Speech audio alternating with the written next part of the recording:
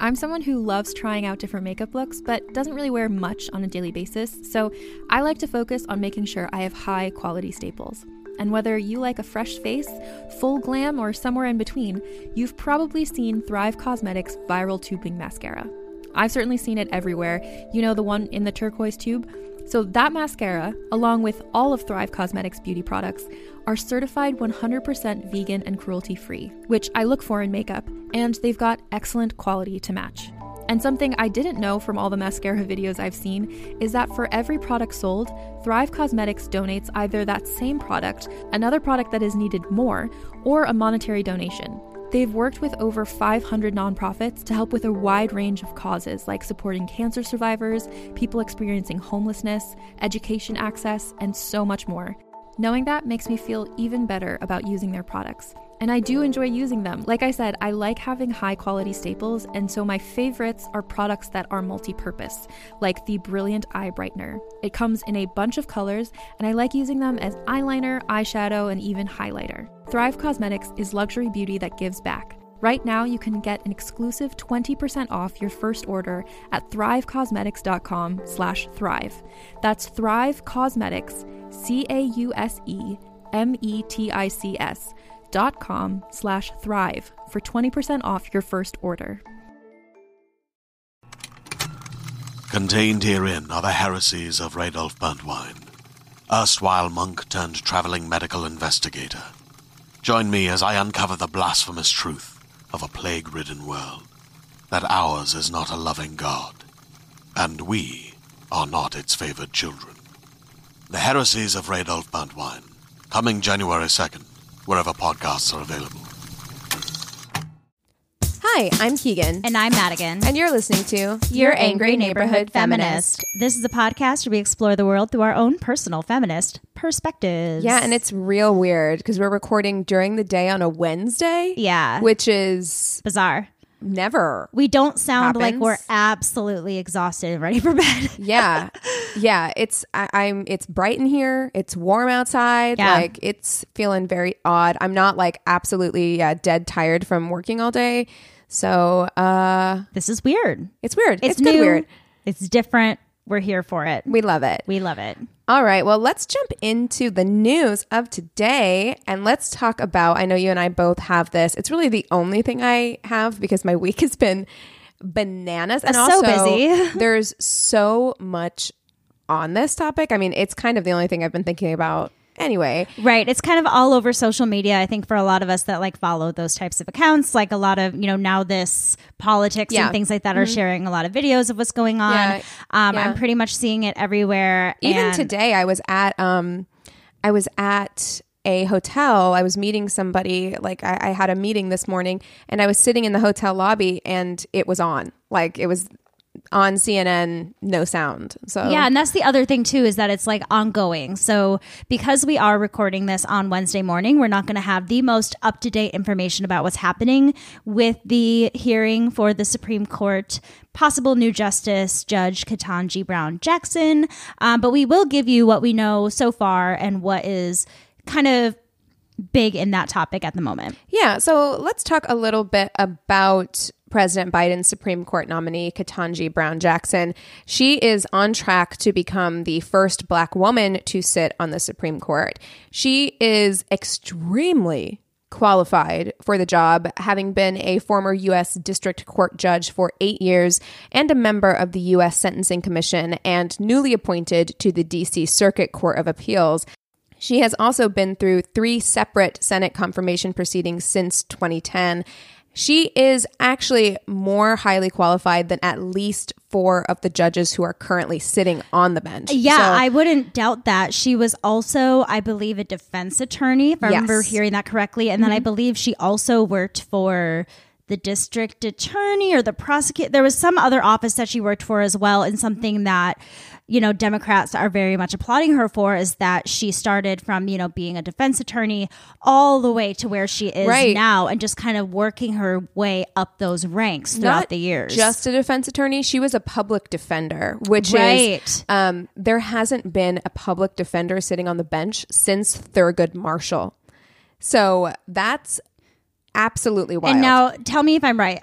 I believe the difference between like a public defender and a defense attorney would be that like a public defender is one that you're just kind of like if I were to go to court right now and I don't have a lawyer, I would be appointed a public attorney, a defender. I wouldn't be given necessarily. I would have to hire a defense attorney, right? To make it that way, defense right? Attorney, yes, you can choose a defense attorney. Usually, they cost a lot of money, right? So where a public defender is just free for the person who needs it, right? Which I believe also that was her choice. It it wasn't like she couldn't. Obviously, she's a very, very good lawyer and judge. Very, very smart. It's not as though she couldn't have been a defense attorney and made a lot of money. No, she wanted to help the people that couldn't afford a proper defense and still have them have a good defense. And I think that that's something really interesting is that like defense attorneys and public defenders can be seen as like the bad guy because they're defending the person on trial rather than, or defending the person who's allegedly done something bad. You know what I mean? So we automatically think negatively about that person,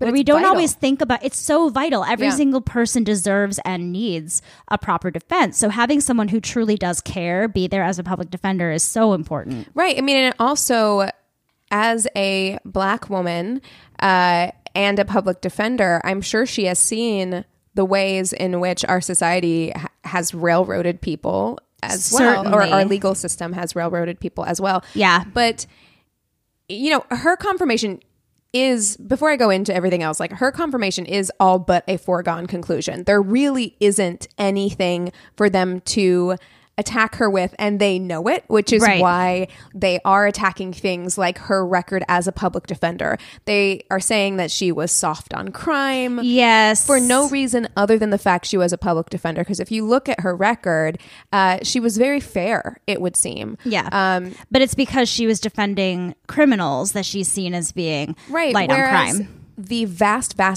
majority, in the reading I was doing, the vast majority of people who go on to be judges, let alone Supreme Court justices, start out as prosecutors. Right. So it's very rare, or, maybe not very rare, but far more rare for a defense attorney, let alone a public defender, to go on to be a judge. Certainly.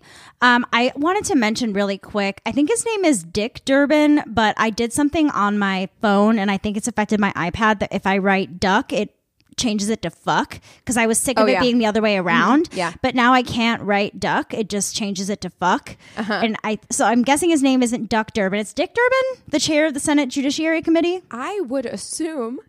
I would assume it's not Duck Durbin. Yeah. I wrote fuck Durbin, chair of the Senate Judiciary Committee. It's got to be Dick. Yeah. Oh, Madigan introduced Jackson as a champion of the rule of the law with a long record of excellence and integrity. And the quote that they said was, "The reality is the court's members, in one respect, have never really reflected the nation they served. In its more than 230 years, the Supreme Court has had 115 justices. 108 of them have been white men. Just 2 justices have been men of color. Only 5 women have served on the court, and just 1 woman of color." That is so upsetting. Like all of those things I knew, like as you said them, I but was when like, you yeah, say Sonia them in Sotomayor a list like that, and you break it down into those numbers, especially with that first one being 108 of that 200, or what was it? 108 of the 115 justices were white men. Yeah. And then breaking it down into those smaller only groups. 2 men of color even. Yes. Which is just like that. You'd think that number would at least have been a little bit higher before. I don't know. I mean, which all is of it's upsetting. A lot of this racist shit that's being hurled at her during this confirmation hearing, which also, by the way, can we just for a second talk about how well she is handling herself throughout Oh my this? gosh, she's giving herself pep talk after pep talk, like, girl, keep your cool. Get through this. When you get home, you're going to have a vodka tonic and yell about it and you're going to be fine. But for now, bitch, you better keep your cool. And for the most part, I don't even think that she's really struggling with it. No, she's a judge and a badass. She's fine. That's just how I would be. But there was one, like, I saw Ted Cruz was showing her a book about babies being racist. Yeah. And like, I think it was written by the same guy who wrote How to Be an Anti-Racist. But it's a children's book. And he was like, what do you think about this book? And the pause and the sigh that she gave before calmly, gracefully, articulately answering his question was so telling. Like that silence was so loud in the pause that she took right before she addressed him. Am I really going to answer this question right now? She's like, he asked, "Are babies racist?" And she was just like, "Why are you asking her?" Like, no. Okay. Well, this is why they're asking, because she was appointed. Hold on, let me find this. The basis for the questioning was because she is on the board of trustees for Georgetown Day School in D.C. So he's saying because she is working for like a K through 12 school, he's believing then that she would in some way have control over the curriculum, even though she's just like on a board of trustees or something like that. So that was kind of her response to that. Like, no, I do not think babies are racist. And even if I did, I don't have control over the curriculum of the school that I work at. I'm on the board of trustees. So from what I read, I believe it was on CNN, they were saying that was Ted Cruz's reason for bringing, books and things like that into his discussion. It's not Mitch McConnell. Lindsey Graham also asked her, he was like, "What's your faith? Like, what faith are you?" And she's like, "I'm Protestant." What does that have to do with anything? And he said, "Okay, well, do you think that you could be fair to judge someone who was Catholic?" And it's like, what, do we ever ask these questions of anyone else? Like, I really feel like you are grasping at straws because you know that there is no legitimate grounds to deny her being on the bench. But they're going to bring it up because they want at least those discussion topics to be heard in this hearing for everybody that's on the other side. Like bringing up hot button topics like critical race theory and religion and things like that are ways for the other side's ears to perk up, to be like, ooh, what's she going to say? What's she going to do? Right. Oh, was that the right answer? Should she have said this? It's setting them up for a friggin' trap. Oh, absolutely it is. There were also, like, in her past as a public defender, she had advocated on behalf of the treatment of Guantanamo Bay detainees. Right. Which, by the way, if you don't know about that, please go back and listen to our 9/11 War on Terror episode, because the way that those people were treated is horrendous and inhumane. Horrifying. And she should be defending them. And absolutely, she should be advocating for them to be treated like human beings. But some Republican senators, like Tom Cotton from Arizona, it led them to ask her if she ever represented a terrorist from Guantanamo Bay. She was asked several times. Like, I don't know if that was actually in this confirmation hearing or in her last Court of Appeals hearing. I don't know which one it was, because they have been saying racist shit for so long. Yeah. To her in an effort to keep her from advancing. Yeah. Which is just, ain't that the way it works? Ain't that the way it works? Well, before we go any further, should we take a really quick break? Yeah, let's take a quick break and we will be right back to keep talking about Ketanji. Are you ready to shop? Rakuten's Big Give Week is back. Get 15% back at hundreds of stores, and it's all happening this week, May 6th to May 13th. It's the perfect time to shop for everything on your list for spring and summer, like clothing, outdoor gear, and travel. I know I'm using this week to stock up on some warmer weather essentials at Ray-Ban and Ulta, and I love that Rakuten even helps me save on travel at sites like Hotels.com. Rakuten really is the best way to shop, and you can save even more by stacking cash back on top of deals. Plus, during Big Give Week, that cash back is bigger than ever. With Rakuten, membership is free, and when you sign up and shop today, you get an extra 10% cash back boost. That's an extra 10% cash back on top of the 15% cash back. You won't see higher cash back rates than these. Go to Rakuten.com or download the Rakuten app. Rakuten. Shoppers get it.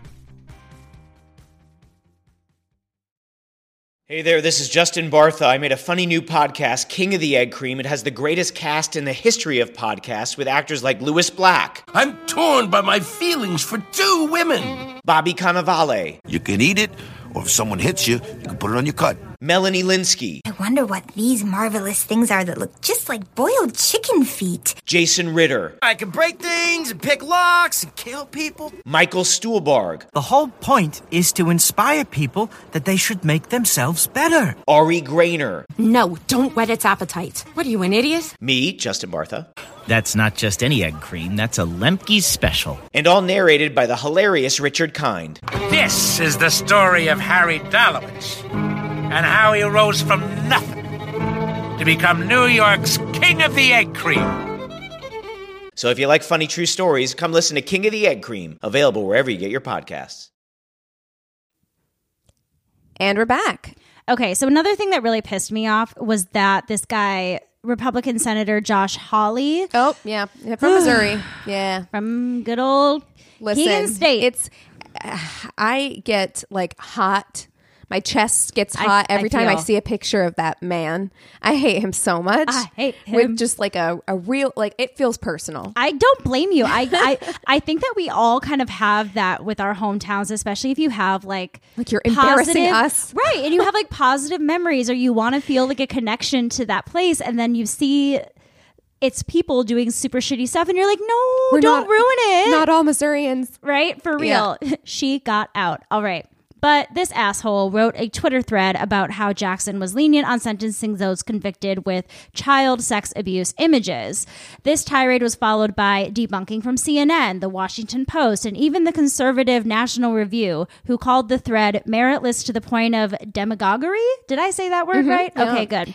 Yeah, it's embarrassing. Like, that's the thing. You're absolutely right. They're only bringing these things up because they know that they can then be used as a Fox News headline or talking point. They're literally making their own headlines by asking these questions. It has no merit. Her response has nothing to do with it. The fact that they can say whatever they want and ask whatever they want, they're taking advantage of that. They know that the people who want to stop hearing after that are going to stop hearing after that. They're only going to absorb that information. Yeah. That, like, oh, she's soft on pedophiles. Exactly. And that is also such a hot button thing, because if you think about QAnon and all of these things, like, that is their main calling card, that they are here to save the children and that they are here to fight against this cabal of pedophiles in our government. So if you're bringing up again these things that are so sensitive to so many people on the right, you're bringing up child sexual abuse, right? That's going to perk their ears up, right? No matter what her response to that is. The fact that she might have defended somebody like that in the past is a negative check on their list. Well, and he was talking about, as a judge, like, not giving harsh enough sentences, and her response to that was, it's a case by case basis. So, for instance, one time I had to sentence someone who was 18 who had been speaking with a federal agent to a teenage girl, and I'm not going to sentence that person the same as I would sentence, a pedophile who is going after like members of his own family, or is like going after multiple children. And isn't that what being a good judge is taking a look at the facts of the case and determining and applying proper justice to each case. Right. Yeah, of course. Like, why? Because then it would be obscene. They're different circumstances. Exactly. But Hawley's whole thing was that he wrote this Twitter thread as a way to, quote unquote, warn Ketanji before his questioning on Monday, to be like, this is what's like coming to you or whatever. And it's something. But the thing that absolutely boggled my mind and made me the most angry, like made my palms sweaty this morning, was reading what Republican Senator Marsha Blackburn brought up. Oh, gosh. Her opening statement was so gross. I mean, and again, this is just rolling out the red carpet of every hot button topic you could possibly think of. She brought up trans children competing in sports, critical race theory, and the 1619 Project, while accusing her of being a judicial activist with a secret agenda to indoctrinate children and free violent criminals. It is so wild to me, because I'm like, on the basis of what? Like, it ends up feeling very racist. It does. And you would just assume, like, you're going to say all of these things to this woman with no basis. With like, no you're just basis. Like, I don't know. I look at you and think you have a hidden agenda to protect sex criminals. Like, what are you talking about? Or to, like, okay, so the 1619 Project, I didn't really know about it, so I Googled it, learned a little bit about it. So if you don't know, it's super cool. Yeah. So it's a journalism endeavor which reframes America's history by placing the consequences of slavery and the contributions of Black America at the center of the United States national narrative. So it kind of reframes history in a way where, instead of it being very like white Eurocentric, it frames it more around the Black experience in America, which I think would be a very comprehensive way of learning history, especially since we've learned it in one way for so long. But to them, especially when we're talking about critical race theory, it's what kickstarted this entire national conversation about critical race theory, is them wanting to use that in schools. It's about teaching an alternative narrative to American history that is so offensive to them, that bringing up that project does, in their minds, and I think to a lot of other people as well, it does point to like, she's fighting for critical race theory. She's gonna be okay. It's so like, my blood is gonna start boiling because I'm like, she is a Black woman, and myself as a mixed race person, Black person, whenever I read, you can read large portions of the 1619 Project online if you Google it, or else you used to be able to. And when I first started reading that, it resonated with me so much because I'm like, yes, this is my culture. This is what my family had to go through. Like, finally, I'm understanding a bit more in other contexts, maybe in other parts of our history. And it was powerful to me to be able to read that. She is a Black woman. Like, it's going to resonate with her as well. And like, she has every right for that to resonate with her. Yes. And for you to say for that to be seen as a negative thing, I just don't understand. It's just infuriating. Like, why don't we want representation? Why don't we want to be discussing these things that make you feel uncomfortable? Because people don't want to think of themselves or their ancestors as villains. Like, they just don't want to see it like that. But people are so complex. Like, I fucking accept that. Accept that people in your life are probably shitty and doing shitty things. I've accepted that about living people in my family. Right. I've accepted that about myself. I'm not proud of every action I've ever done in my life. Of course not. But you have to be able to reconcile that with yourself and see what's right from wrong. It doesn't mean that you're a bad person just because you're related to somebody who did something bad. Right. You can't fuck that up in your head that way. It's hard for people to dismantle this idea of America, of the America that we've always grown up to believe. Yeah, that it could possibly change. Right. We want to believe that America that we're the good guys, and that's just not been the case for most of history, for most groups. And it's not helping us to put our head in the sand and pretend that we are. Right. I agree. Yeah, her comments really triggered me. I was very upset. It's nasty. Yeah, it's just nasty. Very, very nasty. Yes, what and she's saying. Again, this woman, like, she is so calm under pressure. She's just graceful, and it's such an example. Again, it reminds me of when Amy Coney Barrett testified during Brett Kavanaugh's confirmation hearing. Right. It's kind of like, for women, we so often have to learn how to be like polite and calm, compliant under pressure, and not just pressure, but under like someone who's like hurling insults at you and like attacking your character for no reason. Like, Marsha Blackburn had no reason to say those things. No. So very upsetting. There's also a lot of GOP senators who have been shamed already for their clearly racist comments and questions during her DC Circuit nomination last summer. So a lot of those have resurfaced, some of them asking whether she'd ever participated in a riot or if she'd ever been arrested for committing a hate crime. What? People have been telling her to her face that she's an affirmative action pick. Like, it's just this blatant, so hurtful racism. Like, this is like a woman who's like getting a really cool job. Like, can we not shit on her? Like, historic job, you know? And like, it's just, why are you so scared? Stop being of a black fucking people? bully. You're so scared of black people, and you're so scared of women that like you are just willing to be straight up fucking horrible to their racist face. Yeah. And Lindsey Graham addressed that kind of, where he was like, well, I think we're all numb to being called racist now, so we're just gonna say whatever we feel like we need to say, and we're gonna ask whatever questions we feel like we need to ask. And I'm like, okay, bro, like, you if do that's you, I guess. the route you want to take, then there's really no arguing that. If you're totally cool with us calling you a racist, there's nothing I can do about that. Yeah, that's your choice. They have no reason not to confirm her, so I would be extremely surprised if she wasn't confirmed. Yeah, same. So we'll see. We shall see. Okay, so I wanted to do a little bit of a continuation off of last week's discussion on the Don't Say Gay bill, and then also kind of what I brought up about the Disney company and all of that, and what their response was to this bill, especially because Disney is such a major money-making device for the state of Florida. Yeah. They give a lot of donations to a lot of Florida politicians and things like that, and Disney employees have fucking had it. They have had enough. So, right, well, because Disney released that statement, right, where they were like, we don't condone this, but then... And they're doing all of these other very performative things, like they're going to give us a gay kiss in some movie that's coming out now, which I'm much. like, great. Like, okay, I mean, representation matters, of course, but like to me, that feels like it's a Band-Aid right, on the problem. It's like the summer of 2020 when we were like, okay, cool, I guess that you're not saying master suite when you go to show an apartment anymore, but can we maybe like fix this on like a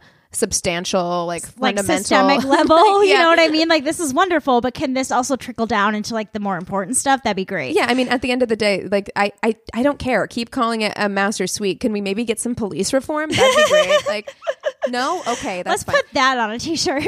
Like, oh goodness. So yeah, but the employees of Disney, of course, are not all just cishet white men. You know, correct, they come from all different backgrounds. They have all different identities. They have all different life experiences. And they have had just about a fucking enough of Disney having anything to do with this Don't Say Gay bill. So they planned a walkout for Tuesday morning in protest of the company, where hundreds of employees right in our backyard where you used to work, right? Up in Burbank? Yeah, I worked at I don't think I signed anything. I worked for ABC, which is But Disney. isn't it the same building?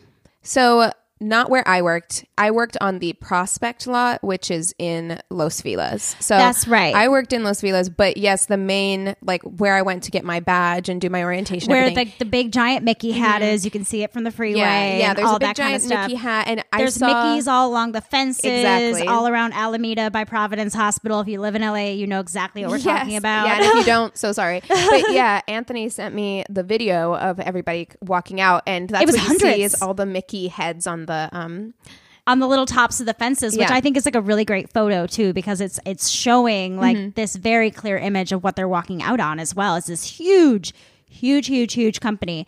And so for the workers that were working at Disneyland California, they were also in discussion to be doing this walkout, but a lot of them felt very unsafe to do so. Yeah. Especially since they've been told not to wear pride or trans pride Mickey pins at work. That is fucked up. It's very fucked up. Like how? What? Excuse you? Yeah. You can't tell me that I can't wear that. Yeah, the Disney Walkout Twitter page wrote, they want us to feel, quote, safe, but then sell our identities as brands and profits while preventing those same identities from existing in their own company. Yeah, it's part of who you are. Why shouldn't you be able to wear a rainbow pin? Exactly. At work? If we are now starting to celebrate these characters on screen, if you're going to be showing a gay kiss, if you're going to be telling these stories, why are you denying the people that work for you those same stories? Right. Why are you just complying with like what the world wants just to make yourselves look better, but really not doing anything from the inside to protect the people that work for you? You're going to profit off of our stories. Yep. Right? Like, because diversity is such a huge hot button kind of like thing right now. So you're going to profit off of the stories of minorities and then not do anything to actually make them feel safe or protected. That's or exactly protect right. their rights at all. And it really sucks that, you know, as much as I always advocate for workers and, you know, will always say like we have so much power as workers, like we are the thing that keeps this machine running, like without us, it stops. Everything stops, right? And I think that leveraging that power and using that power is so important. And so being able to say like, okay, we're going to organize a walkout. We're going to stop production today, right? Like, I think that's great. However, it also really sucks that workers have to put themselves in a position to potentially lose their jobs.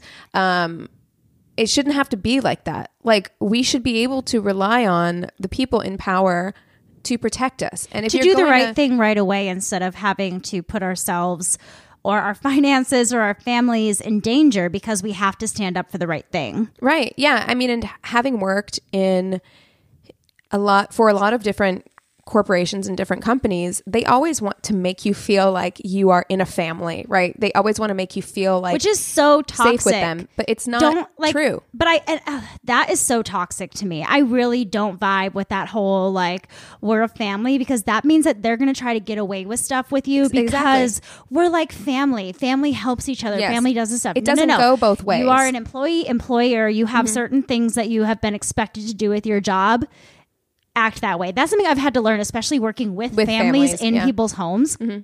That line is so fucking blurry, and you have to draw those boundaries for yourself. But I think even working in a big company, you have to realize like how fucking toxic those statements are, and realize that like, okay, but even though we want this happy, harmonious work environment, and I think that's really what we're striving for, that kind of language to me is very much like, because we're like family, I can treat you a certain way. Well, that's exactly it. Because that line, we're like family, only applies to you. Yep. Right? Like you need to behave a certain way because you're in this family. But that and doesn't it's almost mean, like, and I'm like the father and you revere to me. And I don't know. Right, there's just all this like, ugh. You a certain, like it never goes back the other way. Yes. Right? Because like if you're a family and you're supposed to be respecting each other that way, then I should be able to go to you and feel comforted by you and protected by you. Exactly. But that's not how this works. Right? Like you're always doing the protecting for the company. That's always what ends up happening. Exactly. Is you're sacrificing your time, your life, your energy. Their paycheck. Right? That's all they care about. Mm-hmm. Yeah. And this, as soon as you become a liability to them, you're no longer like family to them. No. You know, so just keep that in mind. You know, I really feel like Gen Z is moving in that direction. Yeah, I don't know who we're lecturing right now, but for anybody that needs to hear that, especially, I mean, I feel like a lot of people do, especially like when you're new in the workplace. I feel like it's so easy to get taken advantage of or to not know what your rights are and how to set boundaries and things like that. I think it's super important. And that's why, you know, as shitty as it is that we see these people risking their jobs to make these kinds of statements, it is so important for us to continue to be voicing those things for everybody else that maybe feels like they can't voice those things, like the workers in Disneyland who are feeling unsafe to be who they are. Luckily, these people in Burbank were able to get up and walk out from their desks, and there were actually a few smaller walkouts before that, like during their 15-minute breaks, they would all get up and walk out and things like that. Yeah. So I'm very proud of them. I think it's amazing what they're doing. I hope that, you know, all of their jobs are protected and their families are okay and all of that. But I really hope that continuing this discussion on this Don't Say Gay bill and the fact that it has still kind of stayed in the media, I'm hoping that it can be squashed, that this discussion can eventually end, that hopefully Disney and other major corporations will stop donating so much money to these hateful Republican senators who are creating these awful legislations. And so putting more responsibility on those companies, I'm always here for. Yeah, me too. And also keep that in mind come Pride Month, whenever Disney tries to sell you something with Mickey Mouse's face on it that's covered in rainbows. Just know that like they're not really putting their money where their mouth is. And I say this as someone who is somewhat of a Disney adult. Like I love going to Disneyland. I think it's fun. I love Disney movies. But like, don't be fooled. Don't be fooled. Don't be fooled. Yeah. I mean, in general, I would always say that whenever you want to buy anything that's like supportive of a cause, make sure that it's actually giving back to that cause in some way. I think it's really easy for us to just like buy the Pride shirt at Target instead of, you know, maybe ordering online from a company that really needs it. Independent seller or somewhere where they donate a lot of money to certain causes. Like there are a lot of places out there. So you just kind of have to do your research on it and make sure that you're also, not that it's the consumer's responsibility necessarily, but it's also good to know where your money is going and things like that. And maybe doing better in the world, you know? Maybe this Pride Month, we can kind of break down for you companies and how much money they donate to gay legislation. Yeah, I mean, I think that'd be a great idea. Let's see how much money they donate in June to like the Trevor Project and things like that, and then let's see what they do the rest of the year. That'd be real interesting. So, all right. Well, I hope you all enjoyed another week's news episode. If there are any topics that you want us to discuss in the future, please email us at neighborhoodfeminist@gmail.com or direct message us on Instagram at Angry Neighborhood Feminist. If you haven't checked out our merch yet, please do so. It's pretty cute. You can go to the link in our bio on our Instagram page, or the link is also in the show notes wherever you are listening to us now. We have a Facebook business and group page. You can rate and review us on the business page and chat with the other listeners on the group page. And last but certainly not least, if you haven't done so already, the best way you can support us is by leaving us a positive 5-star review on Apple Podcasts with a quick sentence about why you enjoy the show. All right, that's all we got for you today. With all that being said, we encourage you to rage on. Bye.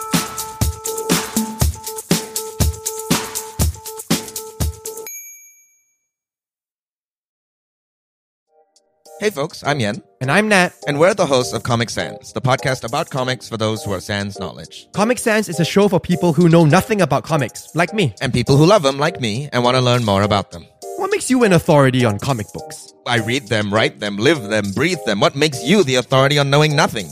Honestly, Yen, 2 seasons in, I actually know a little more than I used to. You're welcome. The reason for that is that every episode I make Nat read one of my favorite comics, like Daredevil Saga or This One Summer. And then he tells me what makes that comic so special. And then I hear what Nat thinks and I try to avoid a pulmonary embolism. While I actively try to give him one. You can listen to the 2nd season of Comic Sans now. With new episodes every 2 weeks. Wherever you get your podcasts. You know, Yen, I think I know so much about comics now that this might have to be our last season. Nat, there will forever be more comic than you will ever know. What does that even mean? I don't know. It sounds profound though. Right?